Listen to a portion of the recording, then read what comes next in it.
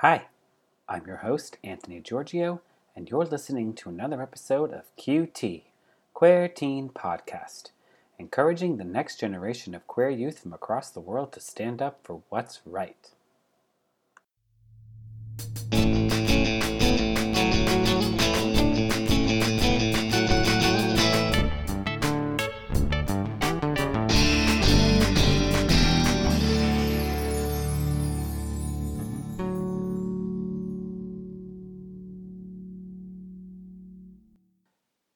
Last year, I got to sit down with Skylar Sullivan, the Education Associate at the Diversionary Theater Company in San Diego, and we just had a candid talk about what they do and how long they've been around.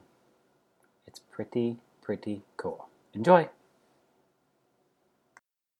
Hello, my name is Skylar Sullivan. My pronouns are he, him, his. I identify as male. I work at Diversionary Theater, our nation's third oldest LGBTQ theater, and I run the education department here. Fantastic. How long has the theater been around? We are in our 34th season, so it began in 1986. And That's crazy. I didn't realize it was that long. Sorry to cut you off. That's okay. Yeah, I'm always impressed that San Diego was able to sustain. Yeah, that's what I mean. 1984. 86. Oh, 86? Yeah. So that's at a pretty heavy time. Yeah, kind of born right out of the AIDS crisis. Yeah. Filling a need in what then was an even more conservative community here. So I'm really impressed that San Diego's been hanging on. Has San Diego always been gay? Well, not always, but you know. I mean, I think I would have to research some of that history, but I think because of the Navy having a large presence here, I would imagine that there is. Oh. You can track back through the years of early gay bars and culture for that. I think it was probably underground for most of that early history, but I think now having an organization like Diversionary, I would say it's a cultural hub at this point. Has it always been the space that we're in right now? No, we've been in this particular building at 4545 Park Boulevard for about 10 to 12 years, if my memory is serving correctly. So before this building was so generously donated to the theater, they performed in various locations downtown and around the Hillcrest area until we found our legs here. Cool. Just explain to everybody, did you say the mission yet? I have not shared the mission. Say that, yeah, share the mission.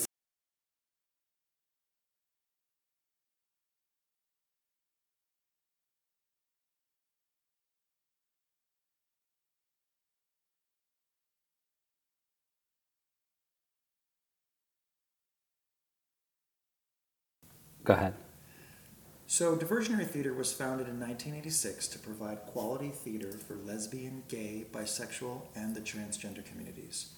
The mission of the theater is to provide an inspiring and thought-provoking theatrical platform to explore complex and diverse LGBT stories, which influence the larger cultural discussion.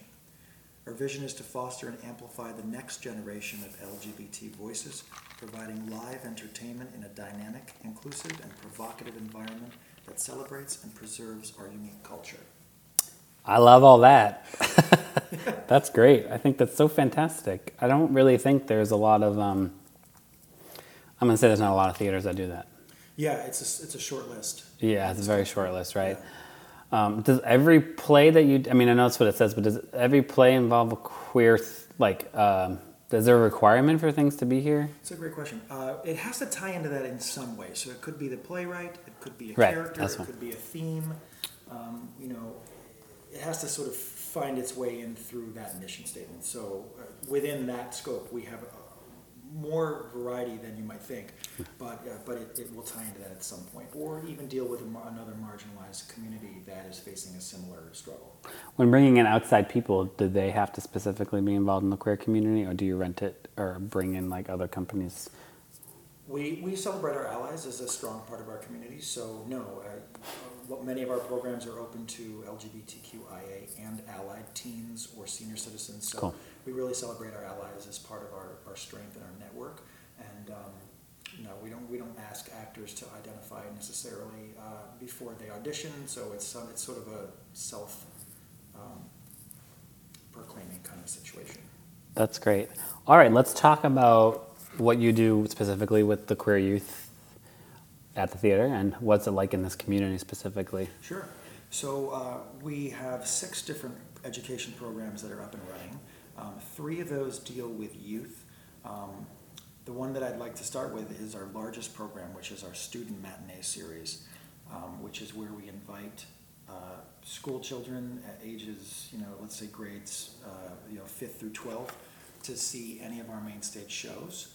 This entire program is 100% free of charge for the schools. That's great. So we not only give them free tickets and access to the theater, but we also provide an educational package around each show, and each student will receive a pre- and post-show workshop around any of the shows. And that's a really an amazing thing that we're able to offer, because I think we are also the only theater in San Diego that provides a post-show experience as well. And considering our size, that we're able to do that thanks to our generous funders is a pretty amazing deal for the schools. So in that program, I actually just taught a post-show workshop for our current show, Girlfriend, today. So I was able to go back into a school and debrief the show and sort of get a great discussion going about the themes and their experience. And it really helps them process their experience, not only coming to this theater, but also kind of dealing with the themes and the storyline of the show. Yeah, what's that been like? Because it's they certainly didn't come. Did it say Hedwig? Did you allow them? They did. Yes. They did? We had a student matinee for our production of Hedwig. We don't make any edits or changes to the production. Good. I mean, it's live. So depending on the content, there sometimes is consideration of material. However, we stand by our material, and if we need to put out a certain content warning, then we will. But we like to present the work as is. The community has been. It's funny. Like, I am in my 40s. When I started teaching, I had to be closeted, and at this point, we are. I have seen an amazing shift in education, being a member of the LGBTQIA community, going in originally to schools where I had to be closeted, and at this point, now in a general school, like let's say we go into one of our larger high schools here, Hoover High, which is not necessarily a specific LGBT group of kids, and I am so amazed at how supportive and open-minded they are. Now, of course, there's always caveats to that, depending on certain schools or areas, but I have really seen, even in the 5 years that I've worked at Diversionary, I've seen a massive shift in how supportive, open-minded, and just how easily they're able to get on board with some of our content, which when I arrived, I was a little bit nervous, to be honest, where I wasn't sure how it was going to be received or how a school would want to engage with our organization because of certain fears that are still in there.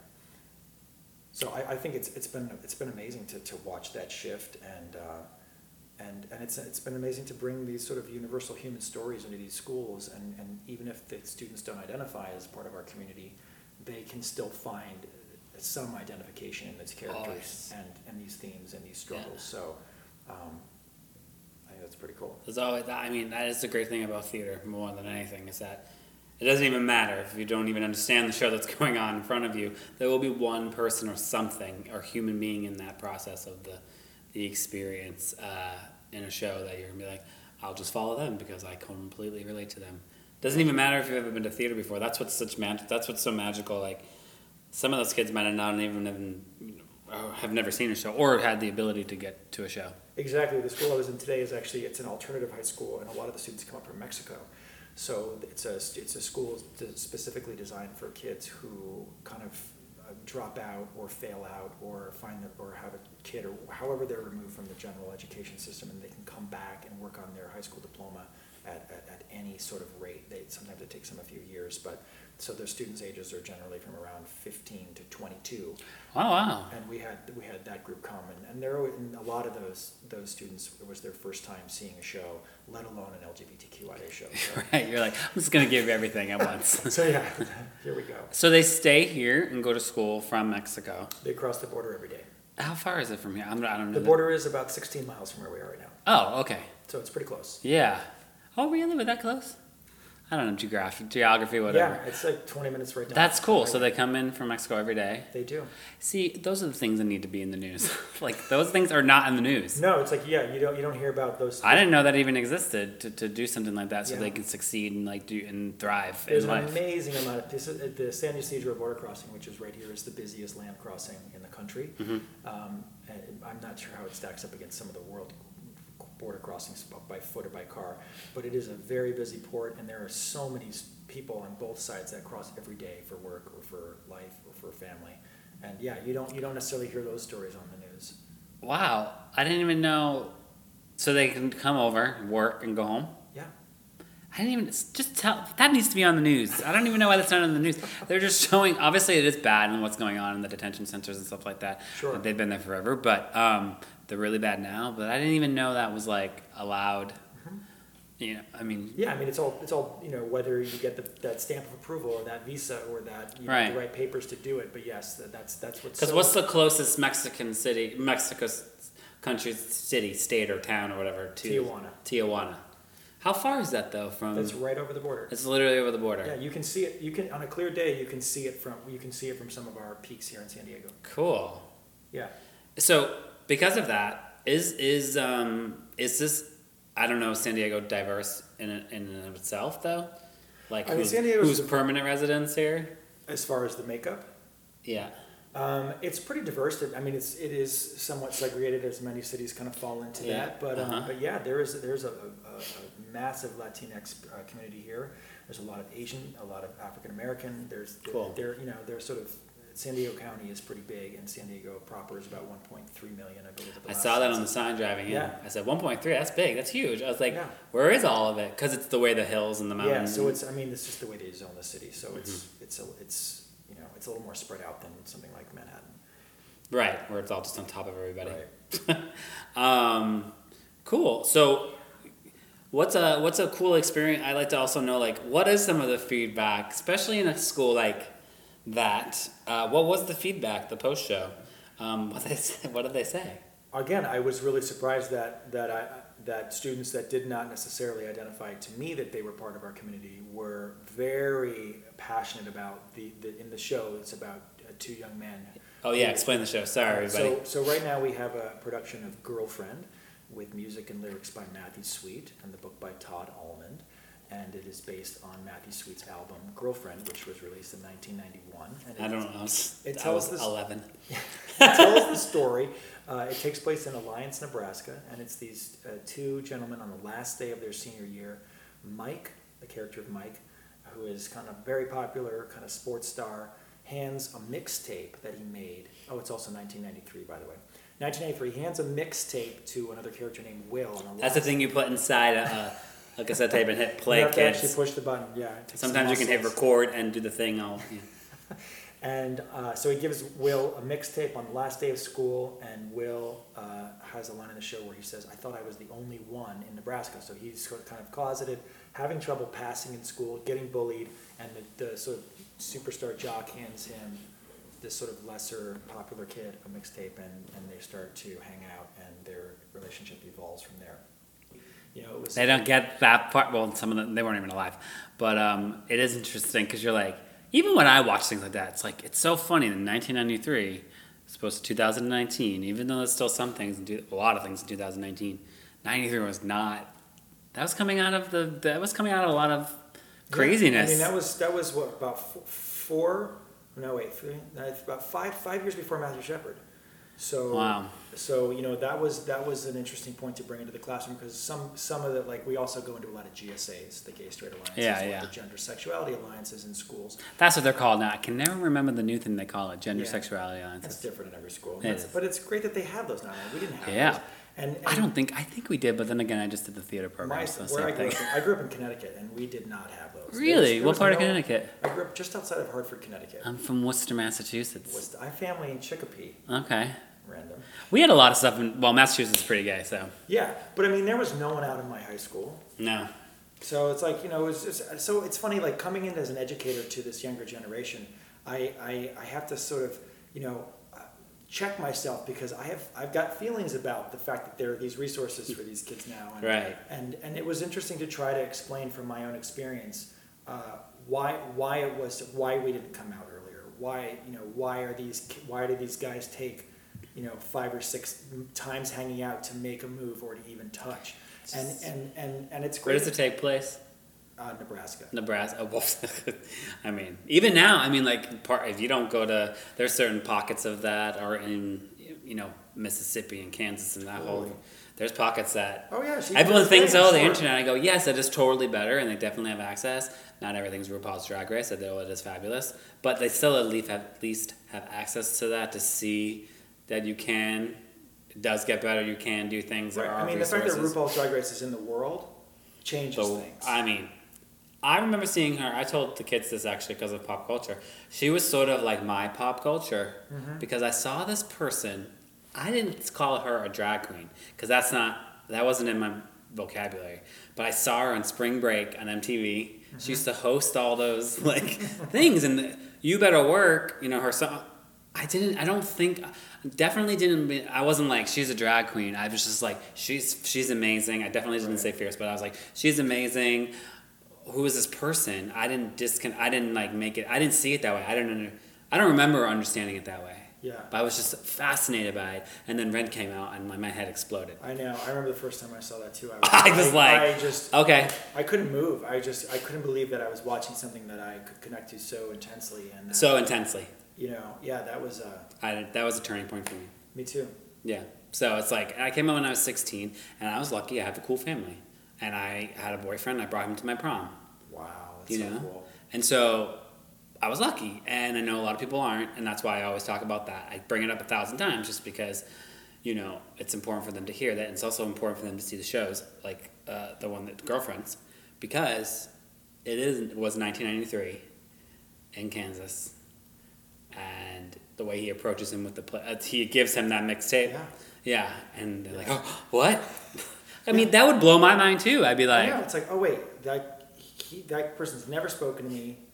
They come from a very different caste system in school. It's just the two of them in the show, right? So you actually don't ever get the other stories around it, right? You get a little bit of the more athletic guy, Mike, his character. You get a sense of his dad. There's a couple moments where he's yelling to his dad, and you kind of learn a little bit about the relationship between Mike and his dad. And also Mike in the show at the beginning drops the bomb that he has a girlfriend. Okay. So on the first time that they're kind of on their first date, he mentions his girlfriend, and all of a sudden it's like, oh, whoops. Boy. Yeah. So, but it's just the two characters, and then the band. The band is a big part of the show as well. See, I like that because that's just. I think more and more stories need to be told that way. I don't want to disregard the people coming out stories and having the parent involved and all that stuff. But I think seeing things from a different perspective, and then just doing it together and them going through it together is kind of more powerful on some levels. Like TV shows these days, they don't necessarily talk about the person being gay. On The Conners, they had a great episode recently that wasn't a coming out episode. They called it that, which is really weird to me. He's already gay. He already was out. His parents don't care, and he kissed a boy at school, and they were dealing with that boy's mother basically through him. So it's interesting the way now things might. I don't know. Yeah, I mean, I think the way it's written is really nice because it just focuses on the relationship. That's beautiful. And you do get the tensions that are around them that, and if you do know something about what it was like in the 90s, I mean, and it wasn't even that long ago. It's amazing how much it's not that long ago. And we still have some progress to go. There's still plenty of places in this country. More lead characters played by LGBT actors or queer parts or trans actors or whomever. Like, we need more leads. They're not represented in the way that they should be still. But listen. But we're doing our little part getting these kids in to see these shows. I think that's so fantastic. I didn't know that you did that part because I don't know all the shows that go on here, so I don't know what you limit them. But you don't limit them. We don't. No, I mean, out of the 5 years that I've been here, there was only one show that we didn't invite a student on night to, just because it had some nudity in it. Oh yeah, that's fair enough. That's weird. And that was it. And that was a very short moment, but unfortunately we didn't go there with that. But we do have a show coming up in our season that's called Plot Points on Our Sexual Development by an amazing playwright named Miranda Rose Hall. Cool. And it is a very raw look at two women talking very explicitly about their bodies and sex and masturbation. And great. You don't necessarily see it on stage, but it will be one of the more one of the more in-your-face, edgy, sexual material shows that we have, and we're going to add a special kind of content sensitivity around that. But we're bringing kids to see it, so we'll see how that goes. I think it's great because what I've been told by a lot of kids is that they actually don't have sex ed the way it should be done. They just because oftentimes they just pass it off to the gym teacher, Right. which is sounds so like a movie, but it's true, and they don't really want to teach it because they don't know how to deal with their own sexuality most of the time. So you're learning it from somebody who's uncomfortable with this material. And they cut out a huge component, which is the queer community. Right, and that's why I love in San Diego. We have the two great organizations. One is the LGBTQ Center, which is called the Center, and then San Diego Pride, and both of them offer queer sex ed. There's actually a sign for it coming into town. Amazing, yeah, and I love that. I love seeing that. I was like, all right, cool. And I love this show, Plot Points, that's coming up because it is such an amazing look at women claiming their bodies, claiming their sexuality in a way that I don't think a lot of young people see. So I'm really excited to get some groups into that show. That's the stuff that needs to keep happening, and if people feel uncomfortable, like I always say, that's like just because they're uncomfortable because they're uncomfortable with themselves. That's the only reason why people get uncomfortable. Right. I don't care about talking about sex and sexuality. I love it. I love all things that sex and like sexuality and like just actually really getting down to it and just talking about it. One of these kids that I talked to recently, 16 years old, wrote their sexual education curriculum for their high school right now. That's so cool. And he's like, unfortunately, it's not going to be implemented before I leave because this is junior, but they're doing it, and it's the big queer components in it. And oh, that's fantastic. I know. I was like, you're amazing. Someone getting him on the podcast just by himself, but oh, that's cool. I know.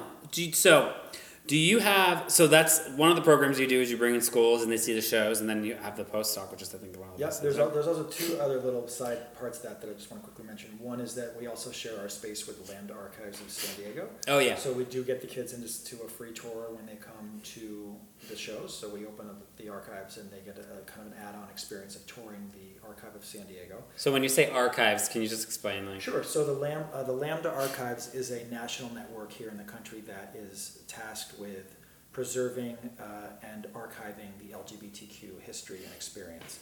So I don't know how far their records go back.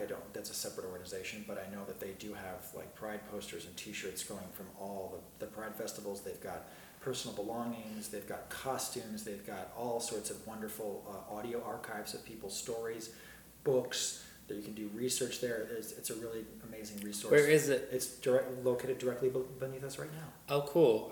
Can I go look after? If they're open, cool. We can go pop in there. So this particular group here is an offshoot from Lambda Legal. Yes. So they fit into a larger network of national archives, but we have these San Diego. Like PFLAGS has all their own chapters, yes, and okay, exactly. cool. And then the other part that the students also get is a talk back with the creative team after the show. So there's also a post-show discussion that happens with the creative team. Oh, cool. And they can ask questions and stuff. Yep. What are some of the funniest questions they've asked? Because kids are kids, I don't care. Across the board, kids are kids. You know, I have to say, those Well, mature. really blow my mind. I'm not sure if I can think of like an amusing one, but we've had some interesting comments in those where kids will stand up in front of the whole audience or their school and say something like, you know, I was having trouble understanding what was going on with me or understanding who I was, and now I feel like after seeing this show, I feel like I kind of am clearer on that. Or, you know, kids so cool. just saying, you know, like, and the teachers also, I hear a lot of great feedback from the teachers who say things like, you know, this program saves lives, or this show is 100%. changing people's experience. So, I mean, I with that unfortunate suicide rate among LGBT teens. Another one just happened? I feel really passionate about what our entire mission here, as well as all the programs that we run for our community. I mean, that's the work right there. Like if teachers are giving you that kind of feedback, and it does save lives, and because if someone can't relate, we all have to do this, or had to do this, or still have to do this. If you can't relate to somebody, if you can't see the person that you can relate to in something that they're doing, specifically in the media or theater or theatrical, that is the majority of what we do. Is we watch television, we read books, we watch theater. Like Right. That's what we do. And if you can't see anybody that's like you, that's why kids kill themselves. Exactly. So we're hoping to kind of take some of that cloak away from that and shine some light on that and give them a community that they can be a part of and thrive in. God, and then you have the thing right downstairs. Yeah, it's an amazing. That is like, yeah, it's cool. This is like queer heaven over here. And then along with our shows, we also offer student tickets to all of our shows, and we also offer 2 special LGBT youth nights. So LGBT youth and their allies and their families can get into see 2 specific performances for only $5. So that's Only $5. That's great. Yeah. So we work with all of the other centers in town and get kids to come see it, and it's growing into a really interesting night of kids can come and meet other kids from other schools, and it's kind of a cool networking event that happens around it as well. The numbers are slowly growing, which makes me happy, but they're growing. We do offer that. We offer that for 2 of our previews on each of our main stage shows. The kid, they want it. Everybody wants it. It's just a matter of, everyone's like, well, they can find it on the internet. I go, no. It doesn't, even with all the technology that we have and all of the ways of seeing things other than being there at the thing, people don't hook onto it the way they used to. I think it was more exciting when like you didn't see it that way, and like say you got like we still get pamphlets, but like really like that's the only way that you would know a season, or you pick up the newspaper. I remember seeing the the review guy in Telegram and Gazette in Worcester had this guy that sat in a chair, and if he was sitting slumped down, he didn't like it. If he wasn't in the chair, he hated it. If he was standing on it, he was like clapping. It was like the best thing. But that was every morning, every Sunday morning, I would open that up, and that's how I would find out like the show that's going on at Foothills Theater, which was the equity like professional theater in my town, and then all the other hundreds of community theaters / professional theaters, and that was exciting to me. So no, we have to do more work now. I think more work now. Yeah, because we're competing against screens. That's the reality. It's like a kid has, if they have a phone in their pocket, they have access to almost anything they can think of to search and watch. So I think and a lot of the only barrier at that point with a $5 ticket or with a free ticket is the transportation. So serving the parts of the community that we really want to. That's been a big barrier for us, is just making sure that there's less barriers for kids. So we do. We have a grant from San Diego Pride where we bus kids to the show. So cool. Really, so about how far? Let's see. The longest. Well, it's all within San Diego Unified School District, so it's pretty big. That does go out pretty far. So I'd have to look at exactly hills and mountains to get to those things. Who's coming the farthest, but. Yeah, it's really nice that San Diego Pride is able to help us and take down one of those barriers that would inhibit a group from coming. That is so cool. So do you offer? So what else do you offer? Like classes? So let's see.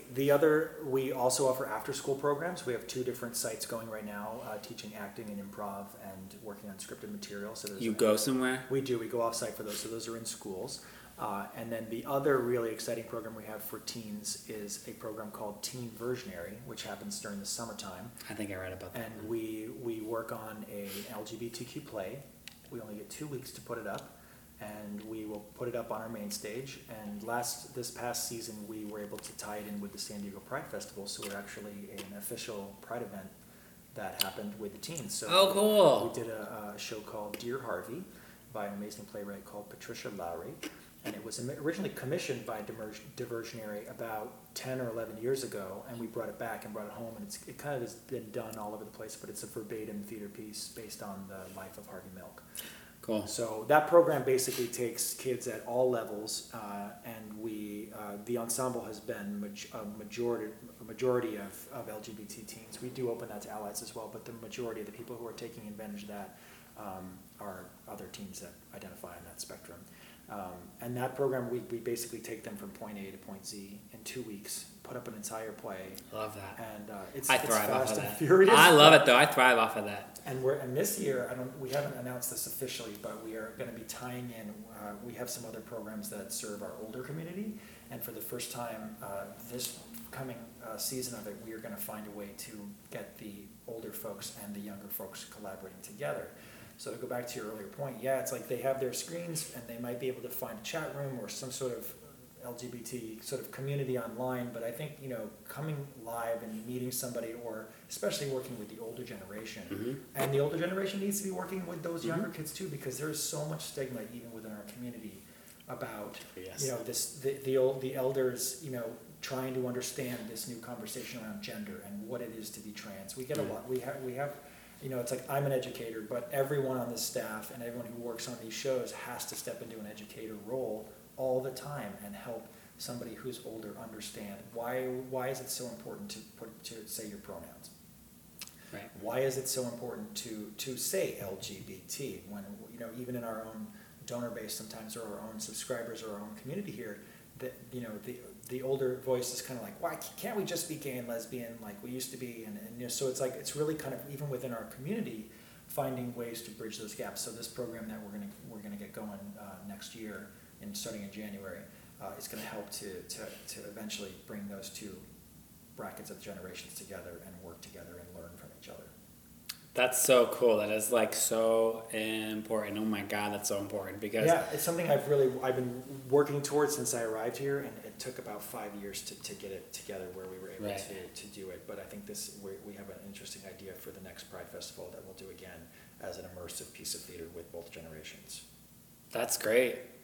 I wish I lived here for those things. I don't have anything like that. Well, you can come back. Pride will probably be at some point in early July here. Is it in July in the summer? Yeah, it's usually around July 14th or something like that. Oh, okay. Well, I hope I know I'm not wrapping up. No, you're not I hope wrapping that we feel like you could always come back and we get you to see some shows or come back and visit. Please don't be a stranger. Yeah. I love that. I'd love to see that. When's that show go up? When technically would that performance go up? We'll have to wait until Pride releases their dates. They haven't done that yet. Got They're it. probably about to within the next few weeks or so. And once they announce their dates, then we'll move backwards from there and then end up there for the show. Cool. Yeah. So, any other programs? Isn't there like? Those are the main ones that target the youth. And if we have time, I could tell you about some of the ones for the elders. Yeah, what do you do for the elders? So we have two programs right now for our. I've sort of hesitate and try to remove the word seniors from my vocabulary because I've got a lot of pushback and there's just a lot of research and sort of surveys that are reflecting that the current older generation is rejecting that term because we're living longer, we're active longer, so. Sure. The idea that stigma around ageism is real, and Yeah. they're kind of claiming their mobility and their life longer now. So I tend to say terms like elders or lifelong learners or our older adults. Ooh, I like lifelong learners. Yeah, I like that one too. So we have two programs for our older adults. The first one is called the Silver Squad, which is a free drop-in acting class that happens.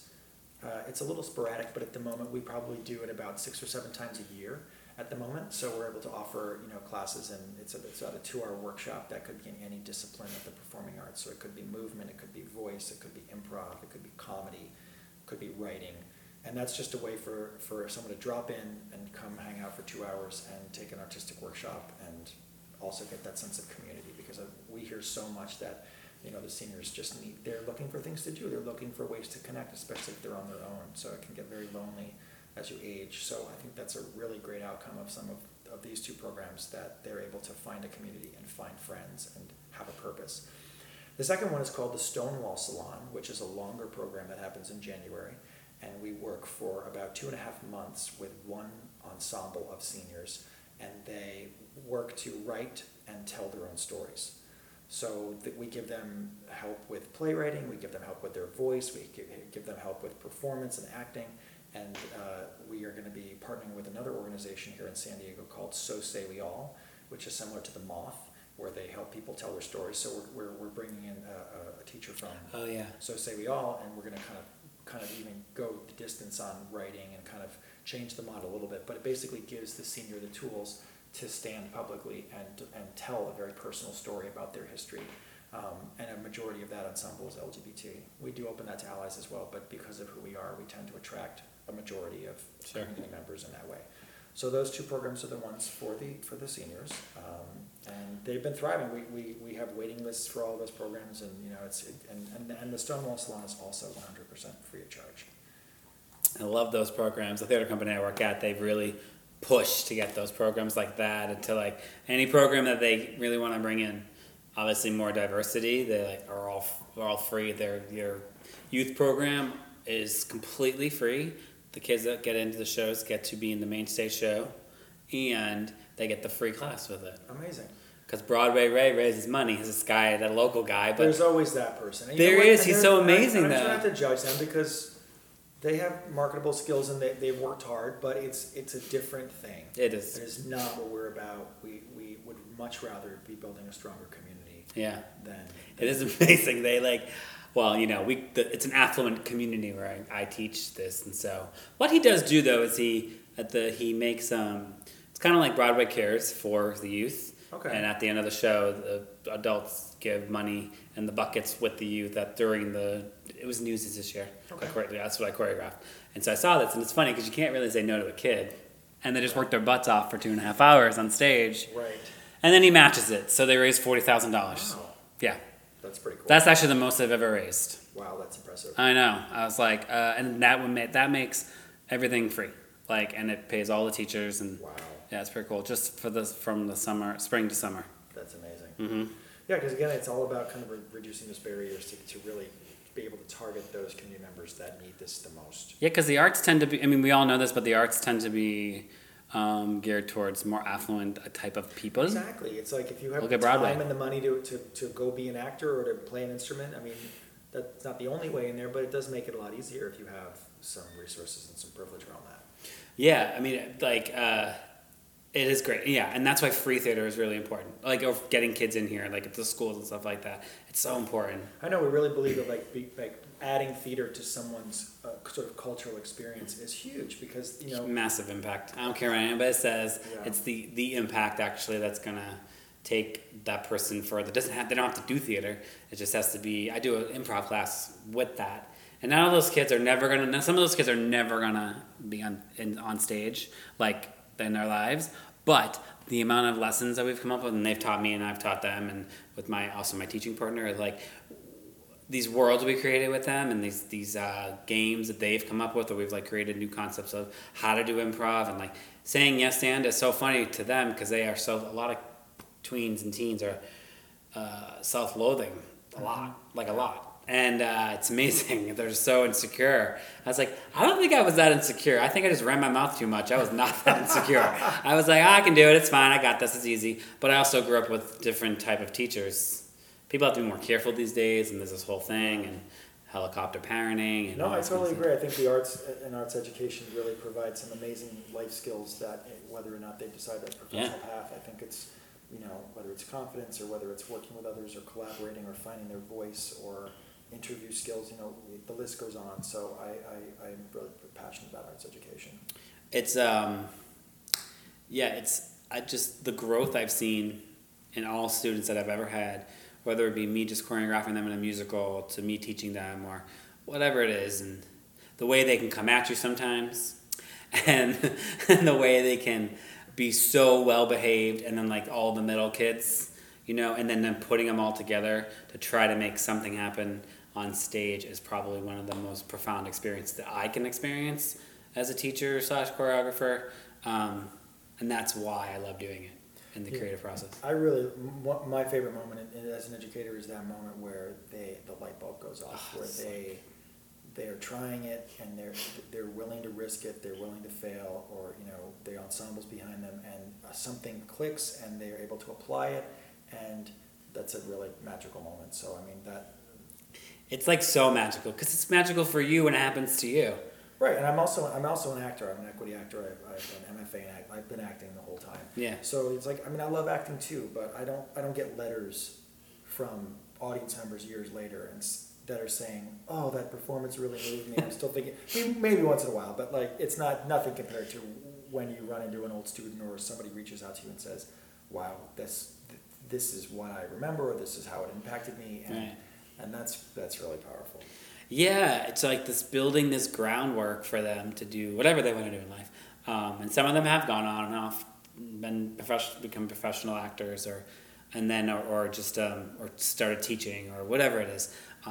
But it's just the confidence it builds, and just like the idea of taking risks that way, because it is risky. Like when you're on Sure. stage, it's so, you know how. Oh my gosh, not to explain to everybody what acting is, but like it's like so nerve wracking. There's so much vulnerability, and I think that the collaboration is a huge part of it too. You're forced to work and solve creative problems with people Right. that are different than you, and that's what it's all about. That's the only way we're going to get through all of these massive issues that our country is facing right now and our world. whether it's the environment, whether it's the political climate, whether Mhm. it's like, without that, I'm not sure how we are going to continue. No, I don't either. And the fact that you guys are doing it in such a big way with queer theater and queer topics and all that, and just really, I can't believe it's been around since 1984. I can't imagine what it was like in 1984. There's some of our Sorry. older patrons can tell you some stories. So if you come back and check out a show, I mean, there are people that have been around since the beginning. I can't imagine sitting, watching, because it's been queer theater since the 80s, right? That's correct. So, and like seeing a love story on stage or a musical, whatever it was they were doing at the time, you know, here, it's one thing if you're in like New York, okay. I know, right? You know, it's like it was done. It was being done a lot sooner. I mean, you know, theater's pretty gay anyway, so to see it like with playwrights. I'm assuming that you've done plays since then, and like queer playwrights. I don't know if they were out or in, or whatever they were during that time. Yeah, we were really. Because that's interesting too. I know. It's Because like they might not even have been out, but they're certainly going to put a piece of theater that they obviously want to tell a story with. Yeah, I can't imagine. Someone should do a documentary about this theater because it'd be really interesting to track not only the history of how it started, how it was able to sustain itself, but also looking at the content over the years and how it's changed. Right. Because I've only been around for about 5 years out of the 34, so I know my portion of it way better. But from what I know of people telling me and looking at the posters and understanding that the content sort of vibe and focus has shifted over the years to mirror what the community was needing and looking for. What were the shows? You can think of any of them that were like, say, in the 90s, early 90s? If you go down to our lobby, there's a bunch of posters that date back from some of the early years, so you can get a sense of that as we go down there. I mean, they were finding, you know, anything from the older canon, from like the earlier, like the Boys in the Band, going all the way back to those first shows that were kind of dealing with it, to, you know, I mean, there's a lot of plays out there, you know, that you can find, and lots of writers that, you know, that identify, but as those writers are coming back up online, and we're getting more trans writers and more people that can sort of, you know, represent the full community, it's really getting exciting because like I was saying before, our community is so rich and diverse with this acronym that we have, that the needs and wants are different within that. So how do you codify this community around something like this theater, and get everyone to support every aspect of it? That's something that we're looking at. That is the hardest thing.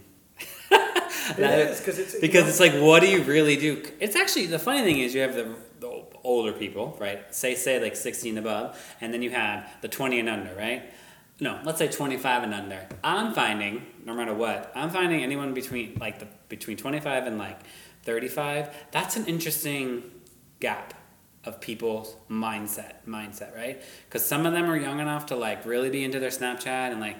But then there's that like other part that's like, I don't really care, but they also are not connected to themselves in any way. Right. So like, where do you like find that like happy medium, and like how do you get their butts in the seats to see and experience? I mean, it comes down to programming. I mean, that's why we do occasionally do a town hall where the community can come and sort of talk a little bit about what they're looking for and things, and then that, you know, then the programming department can kind of like, oh, that's an interesting way of doing it. Look at it and say, well, you know, because what we don't want to do is have it end up being like, oh, this is the lesbian show, this is the trans show. Sure. You know, because we want to program so that these are human stories, so that you know, everyone is getting something out of it. And that's just it's just a slow shift of awareness to understand that, oh yeah, like we trust this theater enough. This theater does consistently good work. Let's get behind them. Let's support them, and whatever they're presenting, we're gonna get into. So that's something that we've been slowly working with our community of just, you know, trust us, come on down and support us. When you buy the ticket, you not only get to see a great piece of theater, but you get to support all of these amazing programs that we're doing in the community. Right. So you know, and the ticket sales only cover, you know, 30%. Oh no, it's usually like the concessions that will cover. We make a joke about that at our theater. I'm telling you, it's the funniest thing ever. They are like, the concessions we sell. I mean, don't get me wrong, and I'll take this part out, but this theater that I work for is 500 seats, and they just sold out 10 shows of Mamma Mia. So do the math. So Right. So that but every now and again, And they're not you even, get to like, do the full Mamma professional. Mia so that you can take a hit on a lesser known show. well, they've had a good ride. It's been Newsies into Chorus Line into Mamma Mia, and they've just sold all those. I think I did the math, and it was like if everybody came, it was like over like almost 100,000 people came to these shows since the summer till now because it's 500 seats and.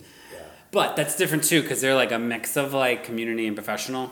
Right. So it's like that fine line. Like they don't pay any of their actors, but sometimes they do. Right. And I'll take this part out so I don't want to talk about this.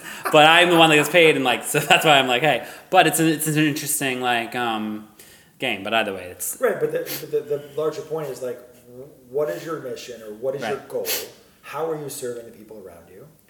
And that's okay because those shows are important because people They are, totally. people want to go and just have a good and forget about all the troubles for a little while or to see Right. some amazing talent. I mean, musical theater's hard. It takes an incredible amount of that triple threat is hard and it's impressive to see and it's inspiring to see. It's inspiring to see and to hear, and like they do the old ones too, like Camelot, right? Sure. That sells out like crazy because everybody that's there is above the age of 90 seeing that show, and they're like, why I it's remember more- when I saw him and whatever Rex Harris, right? Yeah. In the original in Camelot. So it's like, But it's even more reason going back to our earlier point of like we got to get that younger bracket to Yes. understand and value this live medium because Right.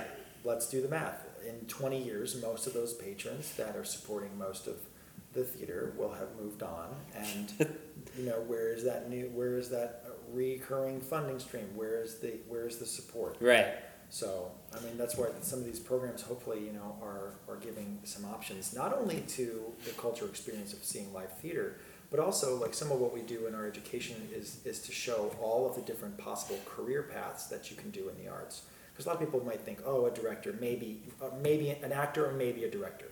But, when you get into the design elements and the front of house and the back of house and the crew and it's like all of a sudden a kid can find some, now I'm not necessarily pushing them into a career in the arts, but it's a nice lesson to be like, hey, listen, look at all of these different skills and different people that are working on this one show that you're seeing. Right. And how many different, career paths can you find within this? And within that, a kid's going to find something that they're good at. Like, And there's a lot of kids out there that love art, but it's also like, it's hard to make a living as an artist. Mhm. So, well, what are you going to do? paint sets. That's why I'm like, and it's true, like, people don't really understand the amount of, for every one show, the team, I just went and saw a show at the Algonquin Playhouse in Maine, right? I know those guys, yeah. But it's so funny to look at their roster of the artistic team and like the amount of people that are probably, most of them are interns doing wigs and costumes and like, but like who's just like supervising what? Right. And the list is like 40 people involved in just one show. Yeah, I know, it's intense. It's like when you watch the credits of a movie. It's like, painters, 30 seconds Photographer, of painters. I mean, it's the same. the person that's in charge of that person, and the Yeah. person that's in charge of that person. And I like that about our talkbacks and our post-show discussions because we just did this for Girlfriend, where you only see 2 actors on stage, but the team, we had almost 10 people that came out for the talkback that were part of the team. Right. Stage They're manager, like, what is all the this? band, musical director, the cast, part of the crew, and then they get to see it. They go, well, who are all these people? Oh, these are all the different talents that make this happen. Right. And what about all the designers that aren't up here? And the construction of those People, things. the director probably wasn't there, or the associate. So I like that because it's showing some alternative ways of finding a career in the arts. So with all of these amazing programs here and the work that you guys continue to do and will continue to do forever and ever, what are some words of wisdom that you have for queer youth? Maybe they're into theater, maybe they're not. What would you say to them to see if they could, what would you say to them? My message for queer youth is that you should just keep trucking, and kindness and love goes a long way. Our community takes a lot of negativity a lot of the time, and I just think that modeling some kindness and love, and also putting that back on yourself to be patient and be supportive of yourself is going to take you really far. That and a positive attitude. That's what I would say. Well, thank you for listening to that episode. Some of the things that were talked about, specifically the show Girlfriends, has since closed because that was last year of 2019.